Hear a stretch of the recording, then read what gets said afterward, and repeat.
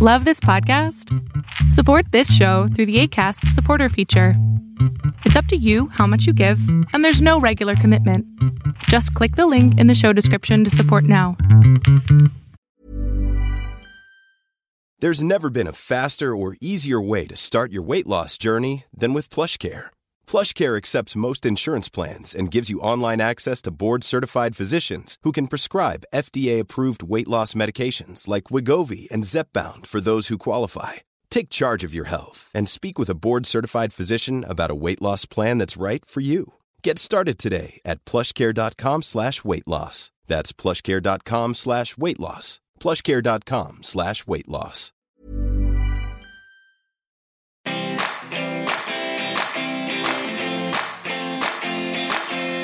Welcome to the Healthy Gut Podcast with Rebecca Coombs, the place where you can learn how to achieve a happy, healthy gut. Here's what's coming up on today's show. Welcome to episode 25 of the Healthy Gut Podcast. Today I'm joined by Larry Wurn, LMT, who's the Research Chair, and Belinda Wurn, who is the Director of Services at Clear Passage Physical Therapy, which is a network of physical clinics in the US and the UK that address internal adhesions non-surgically. Belinda co-developed the Wurn technique, a non-surgical treatment for these and other adhesion-related conditions.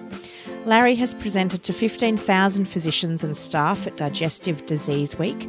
He was also a featured speaker at 2 national conferences of SIBO professionals and the annual meeting of the American Association of Naturopathic Physicians. Belinda co-authored pioneering studies on the use of the Wurn technique and clear passage approach to treat chronic pain, endometriosis, women's sexual health, and infertility. Belinda graduated summa cum laude with a BS in physical therapy from the University of Florida in 1975, and her research has been published in numerous peer-reviewed medical journals, including the Journal of Endometriosis, Medscape General Medicine, Contemporary OB/GYN Healthcare, Journal of Clinical Medicine, and Alternative Therapies in Health and Medicine. And today's interview is all about adhesions. I remember seeing Larry Wurn talk at the SIBO Symposium in 2016, and I felt like a light bulb had gone off in my head. I'd only just recently heard about adhesions, and it felt like it was the missing link in terms of what was happening in my abdominal area.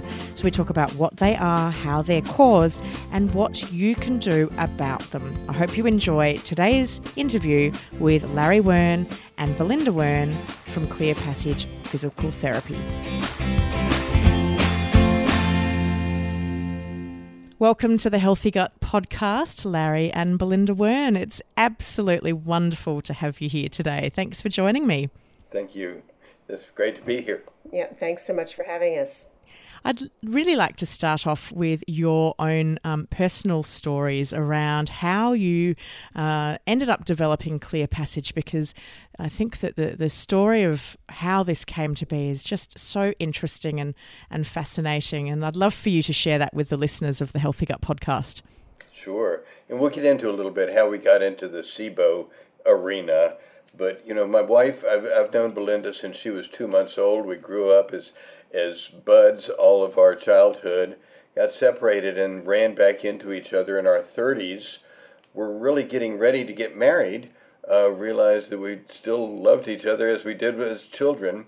When Belinda developed cervical cancer, the treatment involved 40 external, it involved first surgery and then 40 external and 144 hours of internal radiation, where they put radioactive pellets inside of her at her cervix and put her in a lead-lined room. Said it's dangerous for any of us to be in here for longer than 5 minutes, but it's okay, we'll keep you drugged.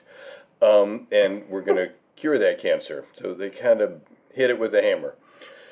A year later, they said, well, we've cured your cancer. And Belinda said, yes, that's great, but I am in debilitating pain. I can't walk, move, or breathe without pain. What is this? What can you do about that? Oh, they said, that's adhesions. You get that after surgeries and after any sort of tissue trauma. We can't really do anything about that. You just have to learn to live with it.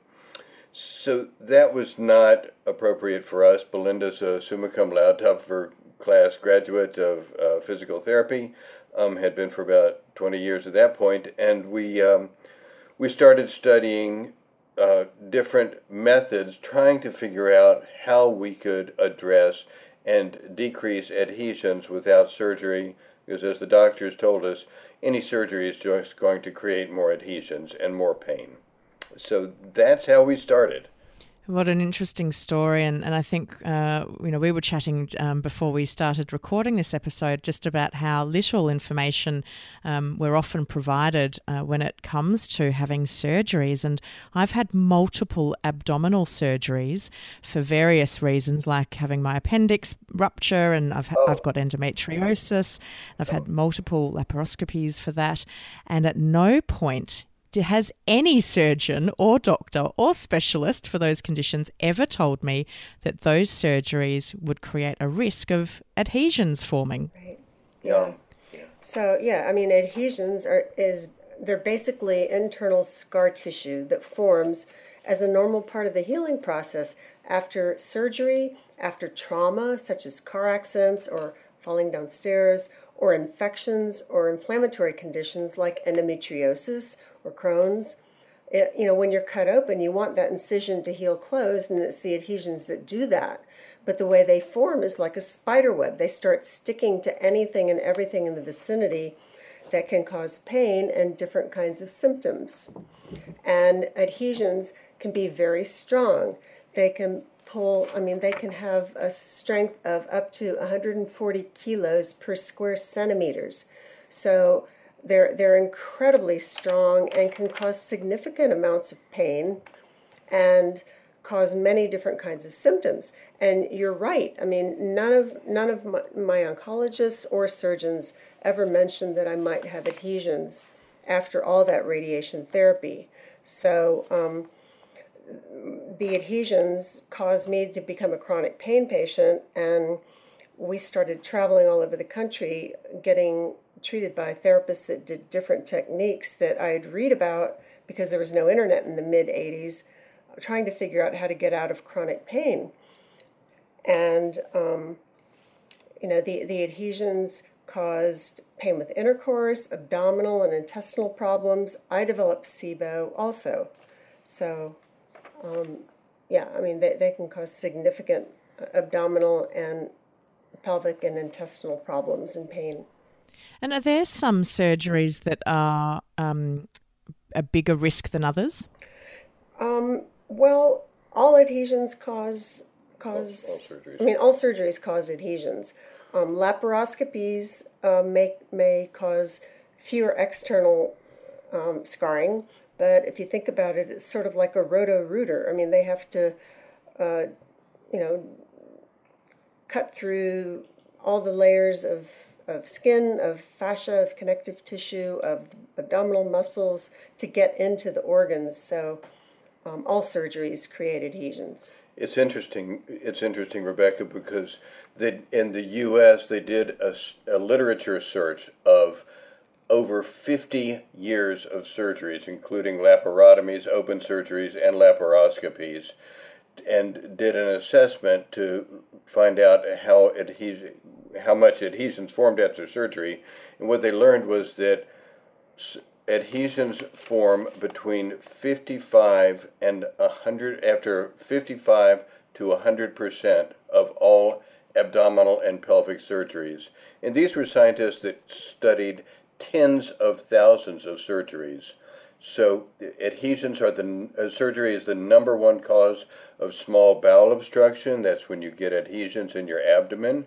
And by the way, Belinda had a tremendous amount of pain, but you don't always have pain, but often patients with significant adhesions will, and they go to the doctor, and the doctor does a CAT scan or an MRI or an X-ray and says, nope, there's nothing there. Yeah, maybe it's all in your head, just learn to live with it, or have a glass of wine. Meanwhile, these bonds of 140 kilos per square centimeter are squeezing your guts and squeezing your intestines. So, and pulling on you, they can pull up into your chest or down into your pelvis, into your reproductive organs, and And yet you go to the physician, it's quite frustrating. Gee, there's nothing there because adhesions don't show up on diagnostic tests. And that was going to be a question that I asked you. How do you discover if you actually have adhesions? And I think about my own journey with endometriosis, and I had a period of time where I was in so much pain from what my specialist at the time said was perhaps some endo lesions, that I couldn't have any sexual intercourse, but I couldn't even have a pap smear because I was in such excruciating pain that even to insert the device they used to give a woman a pap smear was like a hot red poker was being put inside of me. It was excruciating. And they would just often say, "We can't see what's wrong. Are you sure that there is really that much pain?" And there was a lot of kind of accusation that it was psychosomatic, that I was imagining that I was in that much pain. And I'd say, "Do you think I would imagine this kind of pain? This is excruciating." I have experienced that myself where doctors said, "Well, we can't see anything, so we're not really sure that it's there." How does one discover that they do in fact have adhesions? Well, if anyone has ever had any kind of surgery or trauma or infection or inflammatory conditions such as endometriosis. I mean, when you have endo, you have these implants on the different organs. So every month when you have a period and you bleed vaginally, the endometrial implants also swell, which pulls on the organs they're attached to, which causes pain. And the endometriosis very frequently, a frequent site of endometrial implants is between the bladder and the uterus, and between the uterus and the rectum, and they can affect the cervix. So, of course, having the speculum put in, if you have adhesions affecting your cervix, can cause excruciating pain when you go to get your gynecological exam. And adhesion formation is the first step in the healing process after any of the four or five major things. So, if anyone has had either a surgery or a trauma or infection or endo or Crohn's or radiation therapy, they definitely have adhesions because it's the first step in the healing process. Here's another thing for you, Rebecca, and for your audience. The medical establishment is pretty good at diagnosing medical, that is disease, and hormonal conditions. If you have pain or have dysfunction, I'm bloating all the time, or I'm having constipation or diarrhea, and nobody's ever able to find anything, let's look back at your history and see, have you had any sort of a surgery? Have you had any sort of a trauma?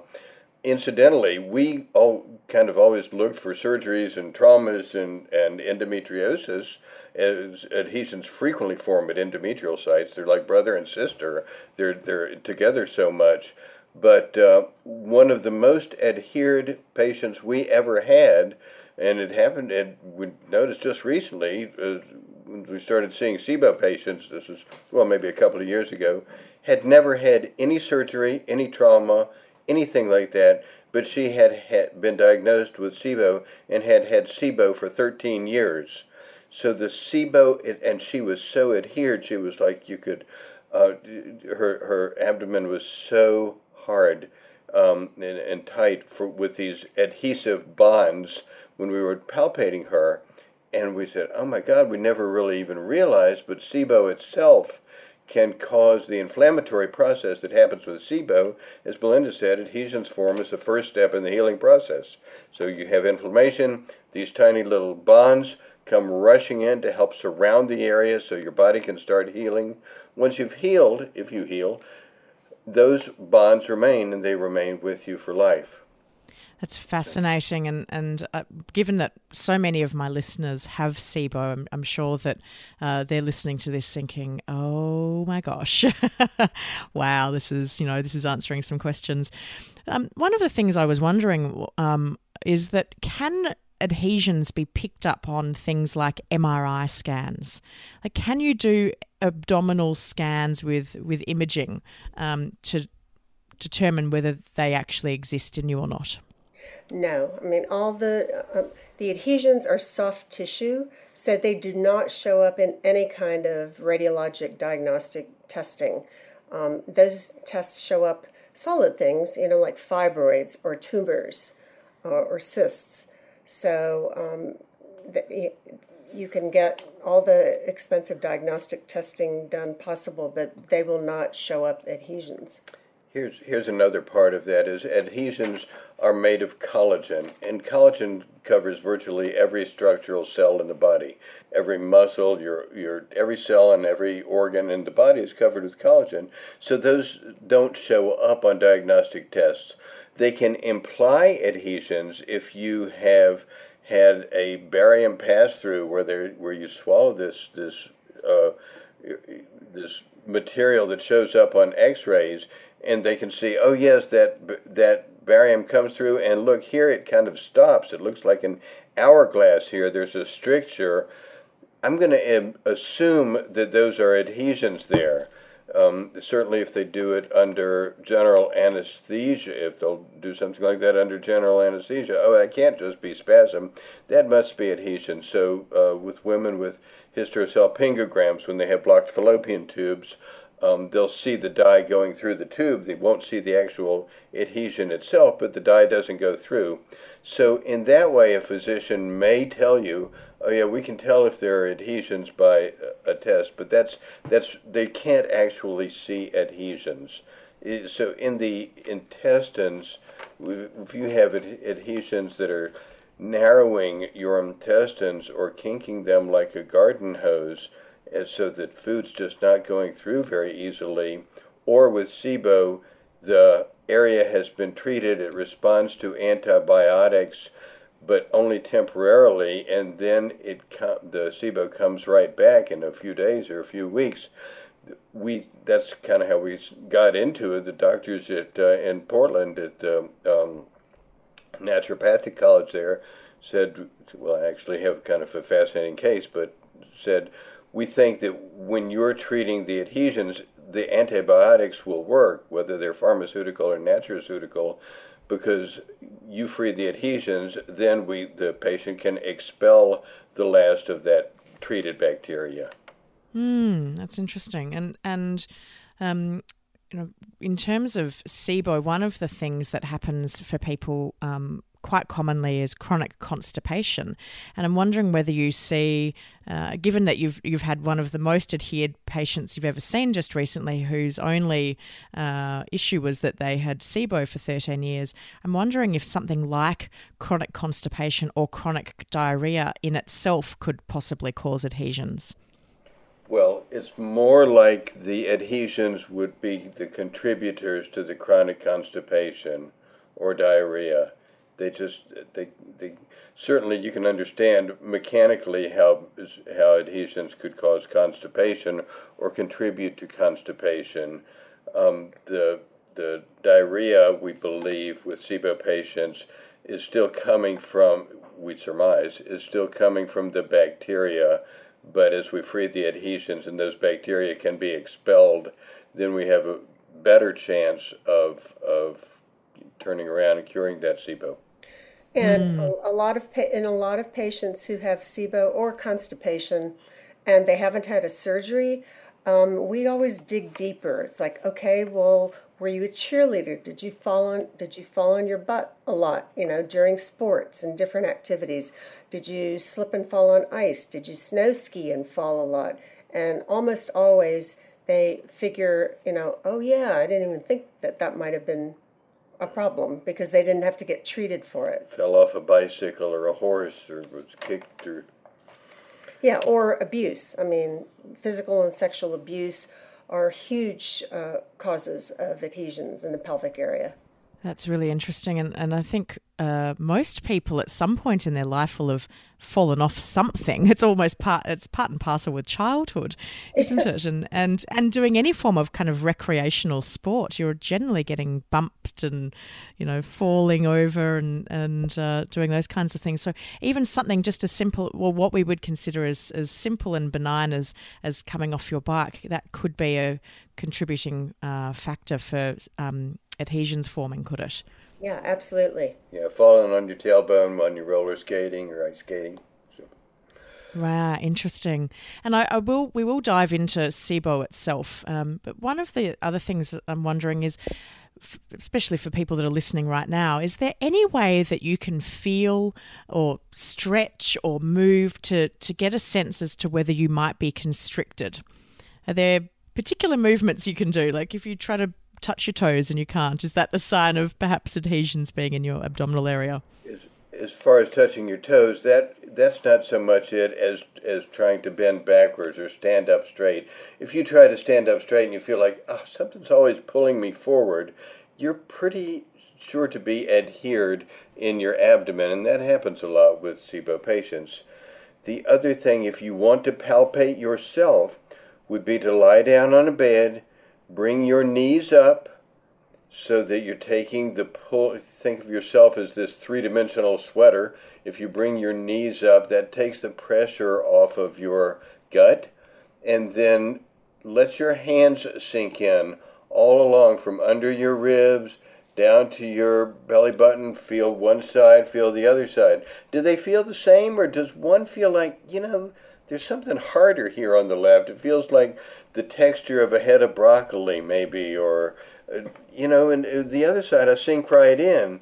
And you go all the way down. If you've had a laparoscopy, you may notice a little donut around your belly button where, oh, wow, that's really hard there. Any scars that you have, or the top of top of an iceberg, you may notice scarring down there. So you're just really, for most of your gut, when you're relaxed and your knees are up, you should be able to sink right in. And if you can't, you're on soft tissue, you're not on the bones, then that's an indication of wow, that place is probably adhered. So now put your knees down and say, does that hurt there? So is that similar to a pain that I get? So as I said, not all SIBO patients get pain, but those are a few hints for you. Yeah, that's great. And are there common symptoms that people feel when it comes to having adhesions? Generally, it's usually unexplained pain. If they're going to have symptoms, it's going to be unexplained pain. I mean, we see a lot of women with totally blocked fallopian tubes, and we've published several studies about opening blocked tubes that are in the National Library of Medicine here. But in a lot of those patients, there's not many nerve endings at the end of your fallopian tube or the beginning. They don't have pain. But if you have pain or dysfunction and you're hearing from your doctor there's nothing there, or you're being sent from specialist to specialist and then being told, I think maybe it's all in your head, you should see a psychologist or a psychiatrist, those would be you've been checked out medically, you've been checked out for disease and for hormonal conditions, and they just can't find anything, but I've just got this ache here. When I try to stretch my right side, it doesn't stretch. My left side stretches easily, but my right side doesn't. Those kinds of things. Yep, that's great. Great advice for people who are listening. Now, moving on to SIBO, and the association with SIBO and adhesions, I'd love to talk about. And I think if we can start right at the start as to how SIBO and adhesions are interlinked. Because I know with my own journey with SIBO, there was an enormous focus on my diet and the actual treatment, which I decided to go with the herbal antibiotic route rather than the pharmaceutical antibiotics. There was no discussion at any point about adhesions, and I think that it's often quite a missing piece.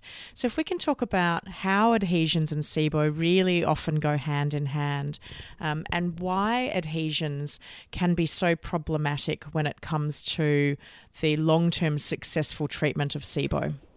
I guess I'm going to take this one too, and then we'll give it back to Belinda. But I think a good example would be our first patient. We knew very little to nothing about SIBO. We had seen long lines of gastroenterologists when we were presenting at digestive conferences, listening to people talk about SIBO, but we really did not know what it was. And then a patient of Dr. Gervich came to us, and she came to one of our clinics, and this patient is one for whom medications were working for a short period of time, and then they stopped working.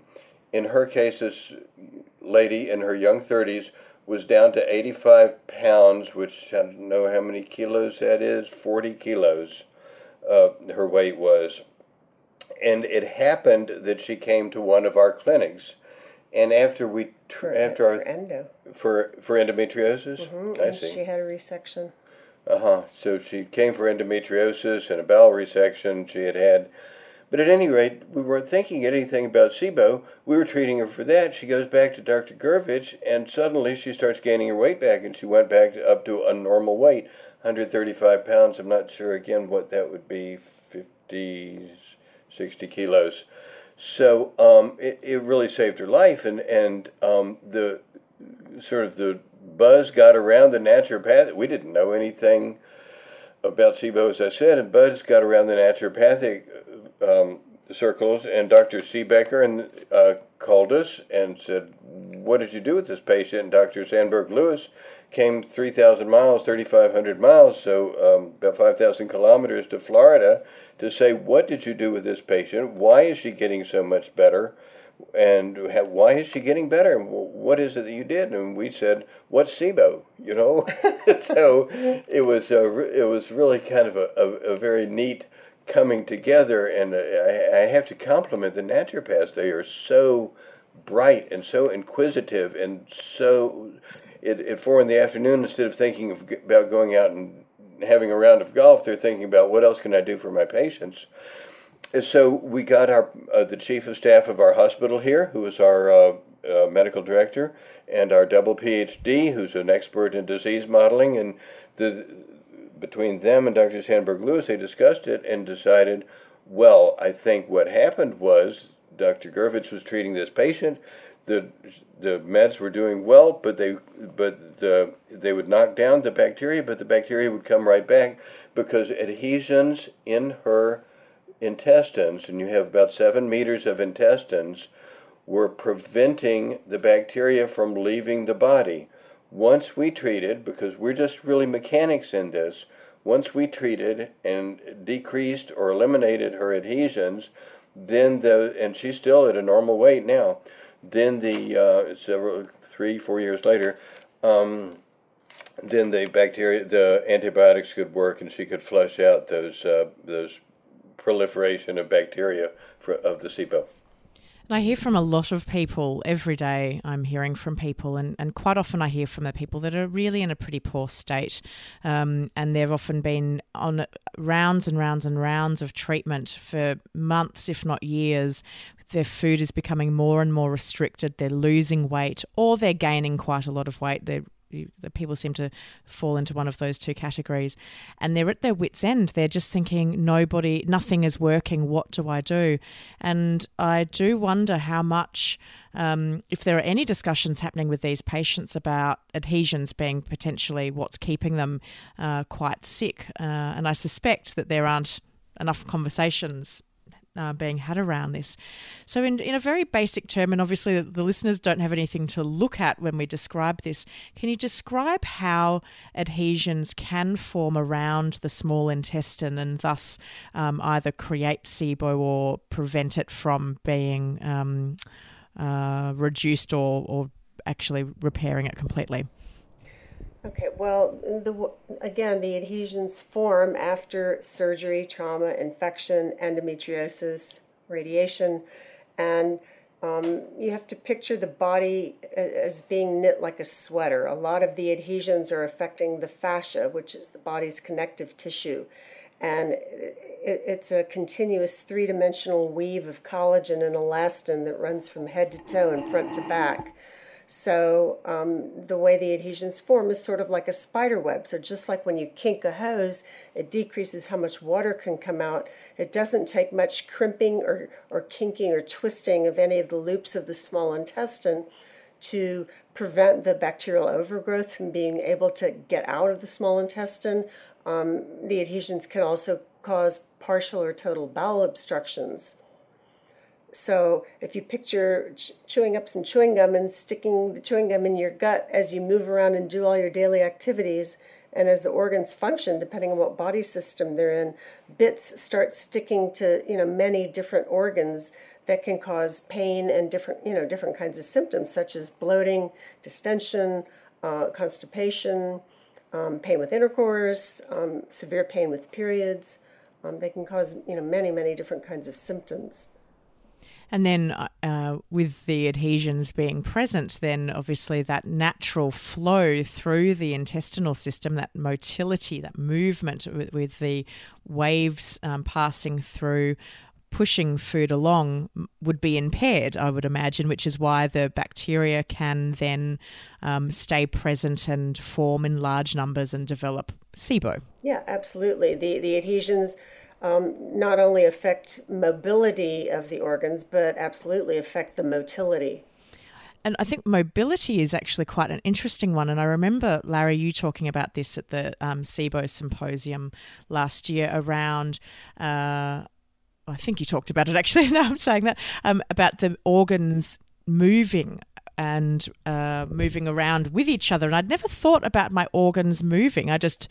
You see these images of your organs and you just think they're fixed, but they're actually supposed to move around a bit, aren't they?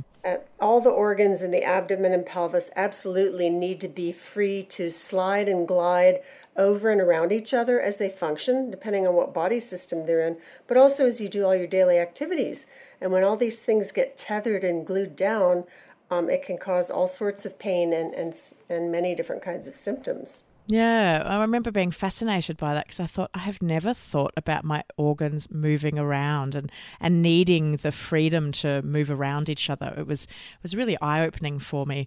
Can we talk a little bit about how your therapy works? And clearly you developed your therapy to support you, Belinda, with your very chronic pain.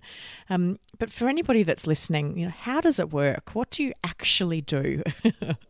Well, we'd love to film this under laparoscopy, but anybody we've suggested it to said, "Why would I get a laparoscopy if you're gonna clear my adhesions? I don't need the surgery." So, we know that adhesions are composed of thousands of tiny strands of collagen, like the strands of a nylon rope, but very short little strands, microscopically short. When you have an injury or surgery, certainly for you, when your appendix burst and infection got, and the contents of the intestines kind of leaked out into the interstitial spaces between your organs, but anywhere that you have an invasion like that or tissue trauma, these tiny strands lay down on top of each other, and they come in to lay down and attach to whatever they can attach to. They're not thinking, I'm going to be in the intestines, or I'm going to be in the reproductive structure, or I'm going to be on muscles. They're just forming to help surround the area so that your white blood cells and your immune system can fight off the infection or just to start, as Belinda said, to start the process of healing. Once they have formed, they stay there in the body. The body, after 7 to 10 days, they're with you for life. There's really not a way that the body has to get rid of them. So I'm going to get to the answer to your question, but it's kind of like the run in a sweater, if you will, where things used to be mobile and used to be moving easily, and where the tissue got damaged, scar tissue formed, this internal scar tissue called adhesions made of thousands of little strands, and they attach to each other and to anything that's nearby, and that's what you're left with after you heal. We believe that what we are doing and our intent is to pull these strands apart from each other, strand by strand, little by little. We're probably doing hundreds or thousands at a time, but there are tens of thousands or hundreds of thousands in there. We know that the strands are very strong. We don't think we're actually breaking the little strands, but there is a molecular chemical bond that attaches each strand to the next one and the next one, and then the underlying structure. So the intent of our manual therapy is to slowly and steadily detach those bonds, that molecular chemical bond, is the vulnerable point we feel like in adhesions. And by doing the work that we do, it's kind of like pulling out the run in a sweater and very. There's never been a faster or easier way to start your weight loss journey than with PlushCare. PlushCare accepts most insurance plans and gives you online access to board-certified physicians who can prescribe FDA-approved weight loss medications like Wegovy and Zepbound for those who qualify. Take charge of your health and speak with a board-certified physician about a weight loss plan that's right for you. Get started today at plushcare.com/weight loss. That's plushcare.com/weight loss. plushcare.com/weight loss. Slow motion. And so then once you've kind of undone all of those strands from each other, are they then just little free strands still attached, or are they breaking apart from the walls that they've attached themselves to? We don't have film of this, but it makes sense to us that if strands attach at the top and bottom of each strand, the strand probably detaches at one end or the other. The end that is still attached, these are collagen fibers, and collagen covers, as I mentioned earlier, every single cell in the human body. So if there's still a strand that's attached to a cell of the bowel, but it's just collagen, it can lay down on that cell just and become part of the collagen that's already covering that cell wall. The important part is that it's not attached to the next one and the next one and the next one. So we don't think they break at both sides at the same time and go kind of free in the body. They as they detach, they just become part of the collagen that is the natural environment of every cell in the body. But the important part is they're not attached to the next and the next and the next. Just like with a sweater, those strands don't go anywhere, but they detach from each other. Does that make sense? Yeah, it does. And I've got this mental image of these little strands flowing freely in the breeze in the abdominal area. I think they sort of blend with surrounding fibers, but they're mobile. Like if you picture the fibers crossing each other, they're no longer stuck where the fibers cross. Yeah, definitely. And given that these adhesions form because of some kind of either surgery or injury to the area, are they at risk of reforming? Well, we have developed a home program and self-treatment techniques for patients to maintain the improvements that they gain during our treatment. We know that the results of our work last, just from patient feedback over 27 or so years. But the body doesn't form adhesions spontaneously. They would form new ones if they had another surgery, another trauma, another infection, or another infectious process. So okay, yeah, that makes sense. The self-treatment is an important part to maintain to keep things as freely mobile as we're able to gain during our treatment. And how long does a treatment program generally take? Is there an average length of time, or is it really a case dependent on how bad the adhesions are? A little bit of each. Most of our studies are based on 20 hours of treatment. We start Monday morning and are done Friday afternoon, 2 hours in the morning and 2 hours in the afternoon. If someone has had 7 surgeries, a lot of trauma, it can go longer. We generally will tell patients, see how that works for you. You can always come back if you feel like you need to. We don't push them at any of that. We do give them a home program, so that they can maintain the gains that they've gotten. So it's usually a 20-hour program, but can be as long as 40 or 50 hours. But again, we're not pushing anything. We're just, patients feel like, oh man, that really helped me, and I can really feel that I've still got some stuff going on. I'd like to come back. I want to touch on one thing that Belinda mentioned. When you asked, do adhesions reform? Generally speaking, they will not. They only form as a response to the different conditions that Belinda talked about: surgery, trauma, inflammation, endometriosis. We noticed that when we would open people's women's blocked fallopian tubes, that those tubes would stay open for years, and women would have baby after baby after baby. 6-7 years later, we only opened one tube, and she's still having children. That was great. When we first started treating bowel obstruction, which is a very serious, life-threatening condition in which the intestines are totally blocked with adhesions, patients would come to us and say, I've had 7, first one came to us, said, I have had 7 surgeries in the last 3 years, and now my last one was 12 weeks ago, and they're planning my 8th surgery. Can you prevent these from happening? And we did. That was about 9 years ago. She came in and we treated her, and she hasn't had a surgery in that area since.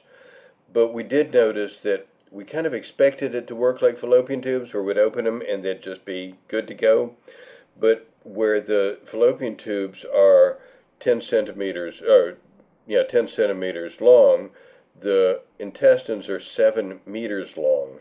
So we find that, we're great at clearing adhesions in the bowel in most cases, but because of the huge amount of geography compared to the fallopian tubes, we do find that it's important that we give patients something to go on, and give them an education, teach them how to treat themselves at home. And then the home program's pretty easy. It's just been about 20 minutes an evening for about 6 months, and lying on a ball or your own hands.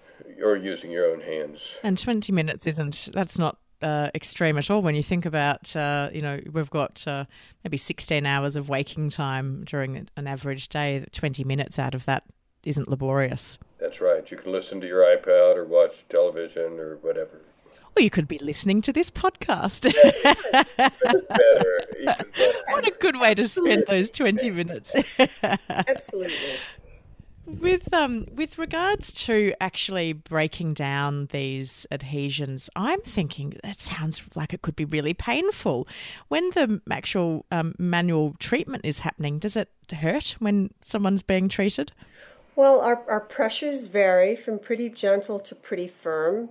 The patient is always the boss. They're in control at all times. We're constantly telling them what we're finding, what we're feeling, what we're thinking is going on, and asking for their feedback. If at any point any technique's getting to be too intense, all they have to do is ask the therapist to ease the pressure up till they say, okay, I'm good with that. So I can tell you, working on scars is probably the most uncomfortable. It can feel like a burning, stretching, pinchy sensation. But again, the patient is totally in control at all times. And I'm guessing that it would also build up, that you may not start at the most intense on the very first session. And I know that, I wonder if with your patients that come through with SIBO, given that the majority of us have been chronically inflamed, chronically in pain, I think that our pain thresholds are often, our pain sensitivity is pretty high because we're so pained all the time. And I'm wondering whether with SIBO patients or those chronically in pain, whether they need to kind of build up to it because they're already feeling really sore. Well, no, we as Belinda said, we stay within their tolerance level. We'll say, so 0 to 10, what does that feel like? Oh, that's about a 5. Okay, how's that?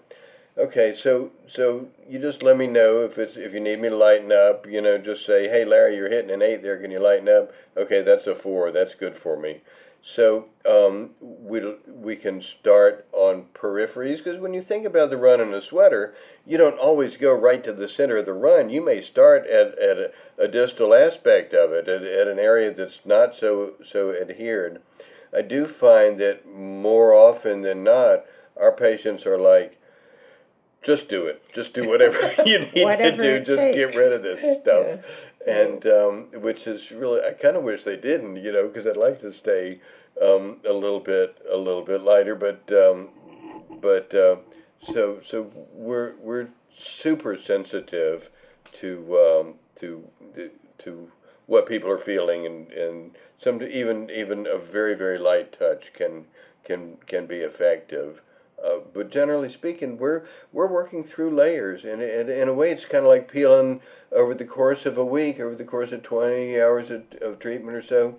You feel like, oh wow, it's like you're peeling off layers off of an onion in a way as you get deeper and deeper. And the deeper we go, the quicker things go, because there's so much more geography that we're getting through in the beginning of a treatment week than toward the end of a treatment session or treatment.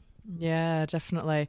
And now for people like myself who live in places where you guys aren't yet, hopefully one day you'll have a presence, how do people find a practitioner that can help them with it if they suspect that they have adhesions? What should people do? You should look for, well, first of all, if you have a physiotherapist that has really great skills, send her to us. Maybe we can train her, especially if she's in a big city where folks come to. But you can look for somebody with either myofascial release or visceral manipulation, someone who works regularly with soft tissues. And I mean, the visceral is very light, which is, in general, which is probably good because we have 6 pages, single space of contraindications, things that we're looking at. Does this patient have cysts? Did she have cancer in the last 18 months? Did she have, I mean, we're just looking, because there's so many things that can happen in the abdomen. It's really nice to have clearance from a physician that says, oh yeah, you can get some deep soft tissue work. But start looking around. I've heard people talk about visceral manipulation. I think Alison Seebecker told me that she saw some good results from patients doing visceral. And it's interesting, since learning about adhesions, I've spoken to any of my practitioners, osteopaths, physiotherapists and all the rest. There aren't a lot of people, I've got to say, here in Australia that know much about it. I mean, they know the concept, but when I say, would you feel confident in treating me for adhesions, generally the answer is, I'm not too sure about them. And so I think, that unfortunately there's not always a great pool of people. And yes, I would love to be putting a whole bunch of people on a plane and coming and doing some training with you guys. I'd love to get some more Australian therapists out and training under you. Yeah, London would be the closest for you, I guess. London or and Canterbury. Yeah. Well, it's actually closer for us Aussies to jump on a plane to the States than it is to the UK. Yeah, you're closer. It seems strange, but it's 24 hours to fly to the UK and it's only 15 to get to the west coast of the US. So you're a little bit closer. Well, I was just going to say we're very picky with our therapists. Our therapists average 28 years experience. So we don't really hire or train any newbies because we need to know that they're going to be successful, because we're treating, bowel obstructions are life-threatening. We're treating some very serious conditions. And we do screen everybody really thoroughly as far as their medical history and history of surgery and traumas and anything that they've got going on now. And we do those consults. We don't charge for those consults. If somebody thinks that they seriously may want to come see us, and we don't push anybody into anything. So, but it's too bad, as you said, osteopaths. There are not a lot of people that are really working on adhesions. Yeah. No, there aren't, and it's a shame. And I feel like I've kind of found this missing link in my own health journey.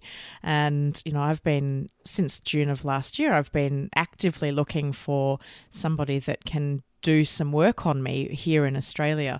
And I'm having a lot of conversations. It's what I do now with everything with the healthy gut. It's all about education and sharing knowledge. And, it does sadden me that, there's just not as many options here in Australia, but I'm hoping that will change in the very near future. What is a risk if somebody leaves an adhesion? can things get worse if you just think, I've had it for 10 years, what else? It can't get any worse than it already is. Can it actually worsen? Can we get sicker from leaving our adhesions? Well, adhesions either stay the same or grow over the course of life. So the reason that they would grow if you have adhesions in your abdomen is if every time you reach back and you're stretching and you kind of feel that pull, it's creating a little bit of inflammation there, and the body goes, oops, Rebecca's got some inflammation there. Let me just send in some cross-links, some little adhesive cross-links to help start healing that area. So that's, really the greatest risk, I think, for your patients would be bowel obstructions, which are life-threatening. It's when the bowels get squeezed so that no food goes through. And when that happens in the U.S., at least there's a lot of data on this. The average hospital stay is 14 days. They put a tube down through your nose into your stomach to pump out your stomach. They put intravenous Dilaudid or narcotics into your veins, and then they give you intravenous hydration and IV fluids to keep you alive, and hoping that it'll pass. If it passes, nothing has really changed. You still have those adhesions. It may happen again, the physicians tell you. If it does not pass and they have to do surgery, they'll open you up, pull out, and usually the traditional is to pull out all of the bowels. Let's find what's adhered. There's the area that's necrotic, that's dying, or that's squeezed like an hourglass, a stricture. Let me just cut those two sides, throw away what's bad, rejoin the two sides that are left, hope to God that not a drop of what's inside the intestines drips out and is on the outside now of the bowel, because now I'm going to put that bowel back in to this patient, and about 18%, about 1 out of 5 patients return to the hospital within 30 days for another surgery. So now we've had that repaired, and the doctor will say, well, here's my card. This is liable to happen again because surgery is well regarded in the literature as the number one cause of bowel obstruction. And we see patients that have had 4, 5, 6 of these, and their doctor says, I just don't want to operate anymore on you because I can't even see when I'm going in there. It's so adhered. I'm afraid I might cut through something that you don't want me cutting through. And so that would be the most serious risk, I would say, of letting them go. Well, plus with endometriosis, every month when you have a period, you form more adhesions, from the endometrial implants on the different organs that are swelling during the period, pulling on the organs, so the body lays down more adhesions to protect those organs. So it's sort of a vicious cycle. For somebody with endometriosis, do they then need to be on a very long-term kind of treatment plan, given that every month when they're having their cycle, that their body is in effect causing more adhesions? Well, I think with most of our endometriosis patients, however many years they've had endo, in the 20 hours of treatment, we can free up as much as we can free up. And as long as they do their home program, we don't see that many of them back again. Some do, we do see many women with pretty severe stage 4 endo. So some of them do come back every few years for a few more days. It varies depending on their history and, if they've had a bunch of surgeries and traumas as well. I was on a cycle for a period of time where I was having my laparoscopy surgeries every 12 months. Oh, wow. And the advice I was given by the specialist, this was when I was living in the UK, was that expect to be on the operating table every year. And then once I started to address my diet and particularly when I addressed my SIBO, my endometriosis changed considerably. It is virtually non-existent for me now, which is wonderful. That's awesome. But for people that are in that vicious cycle where they are booked in for surgeries to break down adhesions every 1 to 2 years, what would your advice be to them? Every time they have a surgery, they may cut or burn away a certain number of adhesions, but they're creating so many more new ones. I mean, they really need to get the adhesions addressed non-surgically if possible to break that cycle. And I think it can be quite a vicious cycle because you think, well, the surgery needs to be done to break the adhesions, but then I'm sure for anyone listening that has now understood that the surgery is causing more adhesions, that they might be thinking, oh my gosh, I've just been in this really nasty, vicious cycle for all these years and no wonder I'm so full of adhesions. Yeah. That's right. And it's not that the doctors are mean or cruel. We're not exactly sure why they don't talk about adhesions that are going to form or that are liable to form, and very liable to form, other than they're thinking there's nothing else we can do, we don't want to scare the patients. The fact is that the most brilliant surgeon cannot help but have adhesions form because that's the first step in healing. It's the first step in healing from a trauma, and surgery is a trauma where they're cutting through tissues and burning and we had the chief of staff of the hospital as a surgeon for 35 years, and he just got fascinated with us and was with us for a lot of that time, he said. And he said, I asked him one time, I said, Dr. King, do you think that possibly when we're treating, we're causing some inflammation? We could be causing more adhesions ourselves. And he said, Larry, he said, I'm an excellent surgeon, and he really is. He's highly respected here. He said, but when I go in, after I finish, it looks like a war zone. There's cutting and there's burning and there's smoke and there's bleeding, and I have to stem the bleeding. And when you're treating, it's kind of like a picnic. That is the least traumatic thing I can imagine. And the fact that you have now published data, we've got about a dozen studies, actually about 20, but somewhere between 12 and 20, depending on what you're doing is so much less traumatic. He stayed with us for about 30 years just because he was so fascinated. But I'm not sure if I wandered off or if I answered your question. So if people want to find out more about you or even to learn where your your treatment centres are, what's the best way for people to get in touch with you? Probably go to clearpassage.com.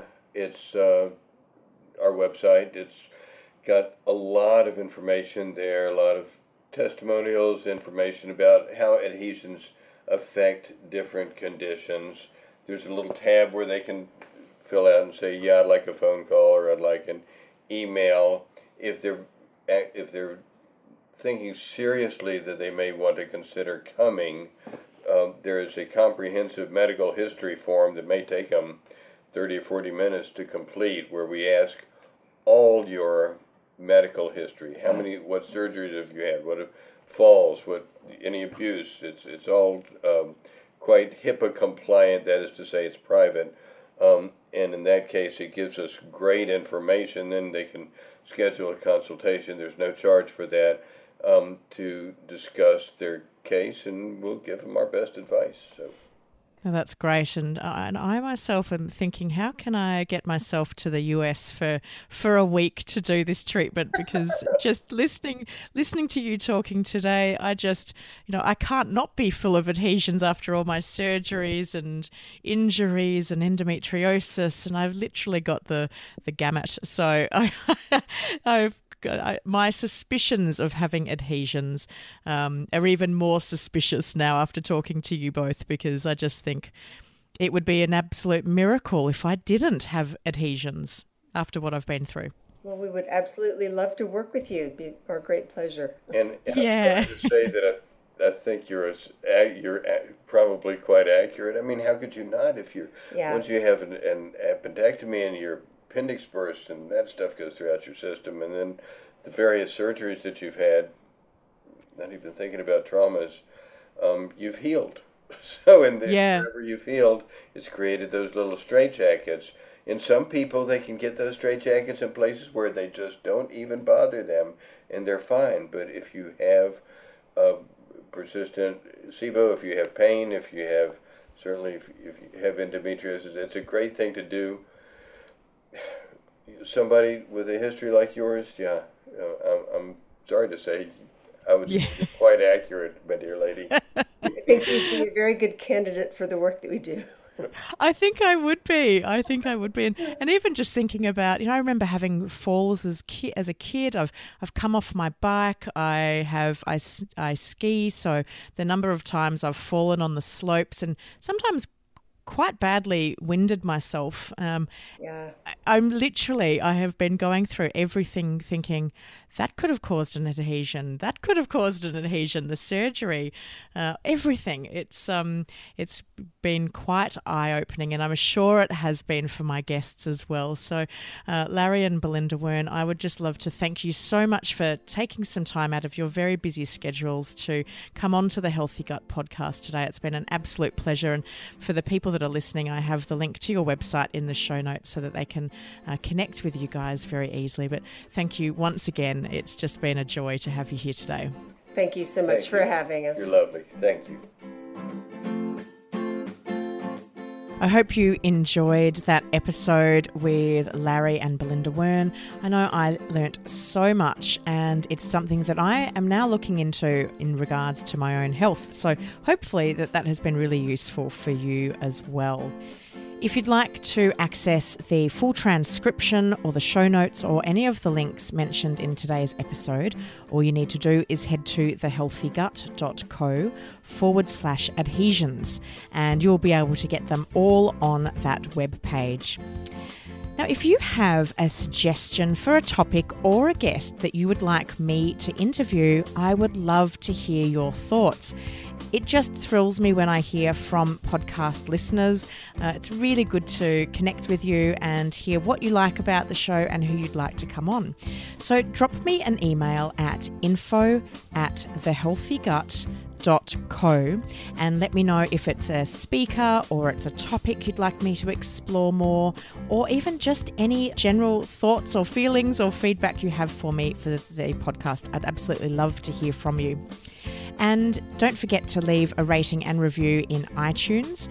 And also you can connect with us on Facebook, Instagram, Twitter, YouTube, Pinterest and Google+, all under The Healthy Gut. Coming up on next week's show, I'm joined by the wonderful Lee Holmes, who talks to me all about her 4-step gut healing process and her own personal journey with recovering her health by healing her gut. So I look forward to sharing that interview with Lee Holmes with you next week. You've been listening to the Healthy Gut podcast with your host, Rebecca Coombs.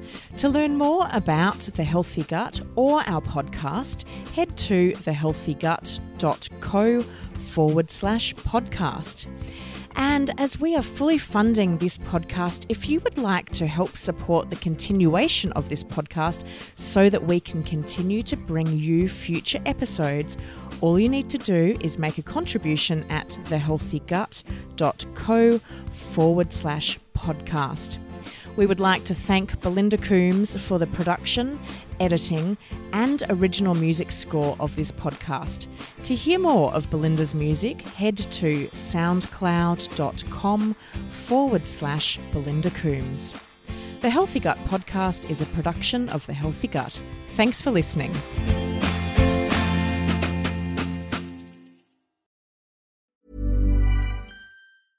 Hey, it's Paige DeSorbo from Giggly Squad. High quality fashion without the price tag. Say hello to Quince.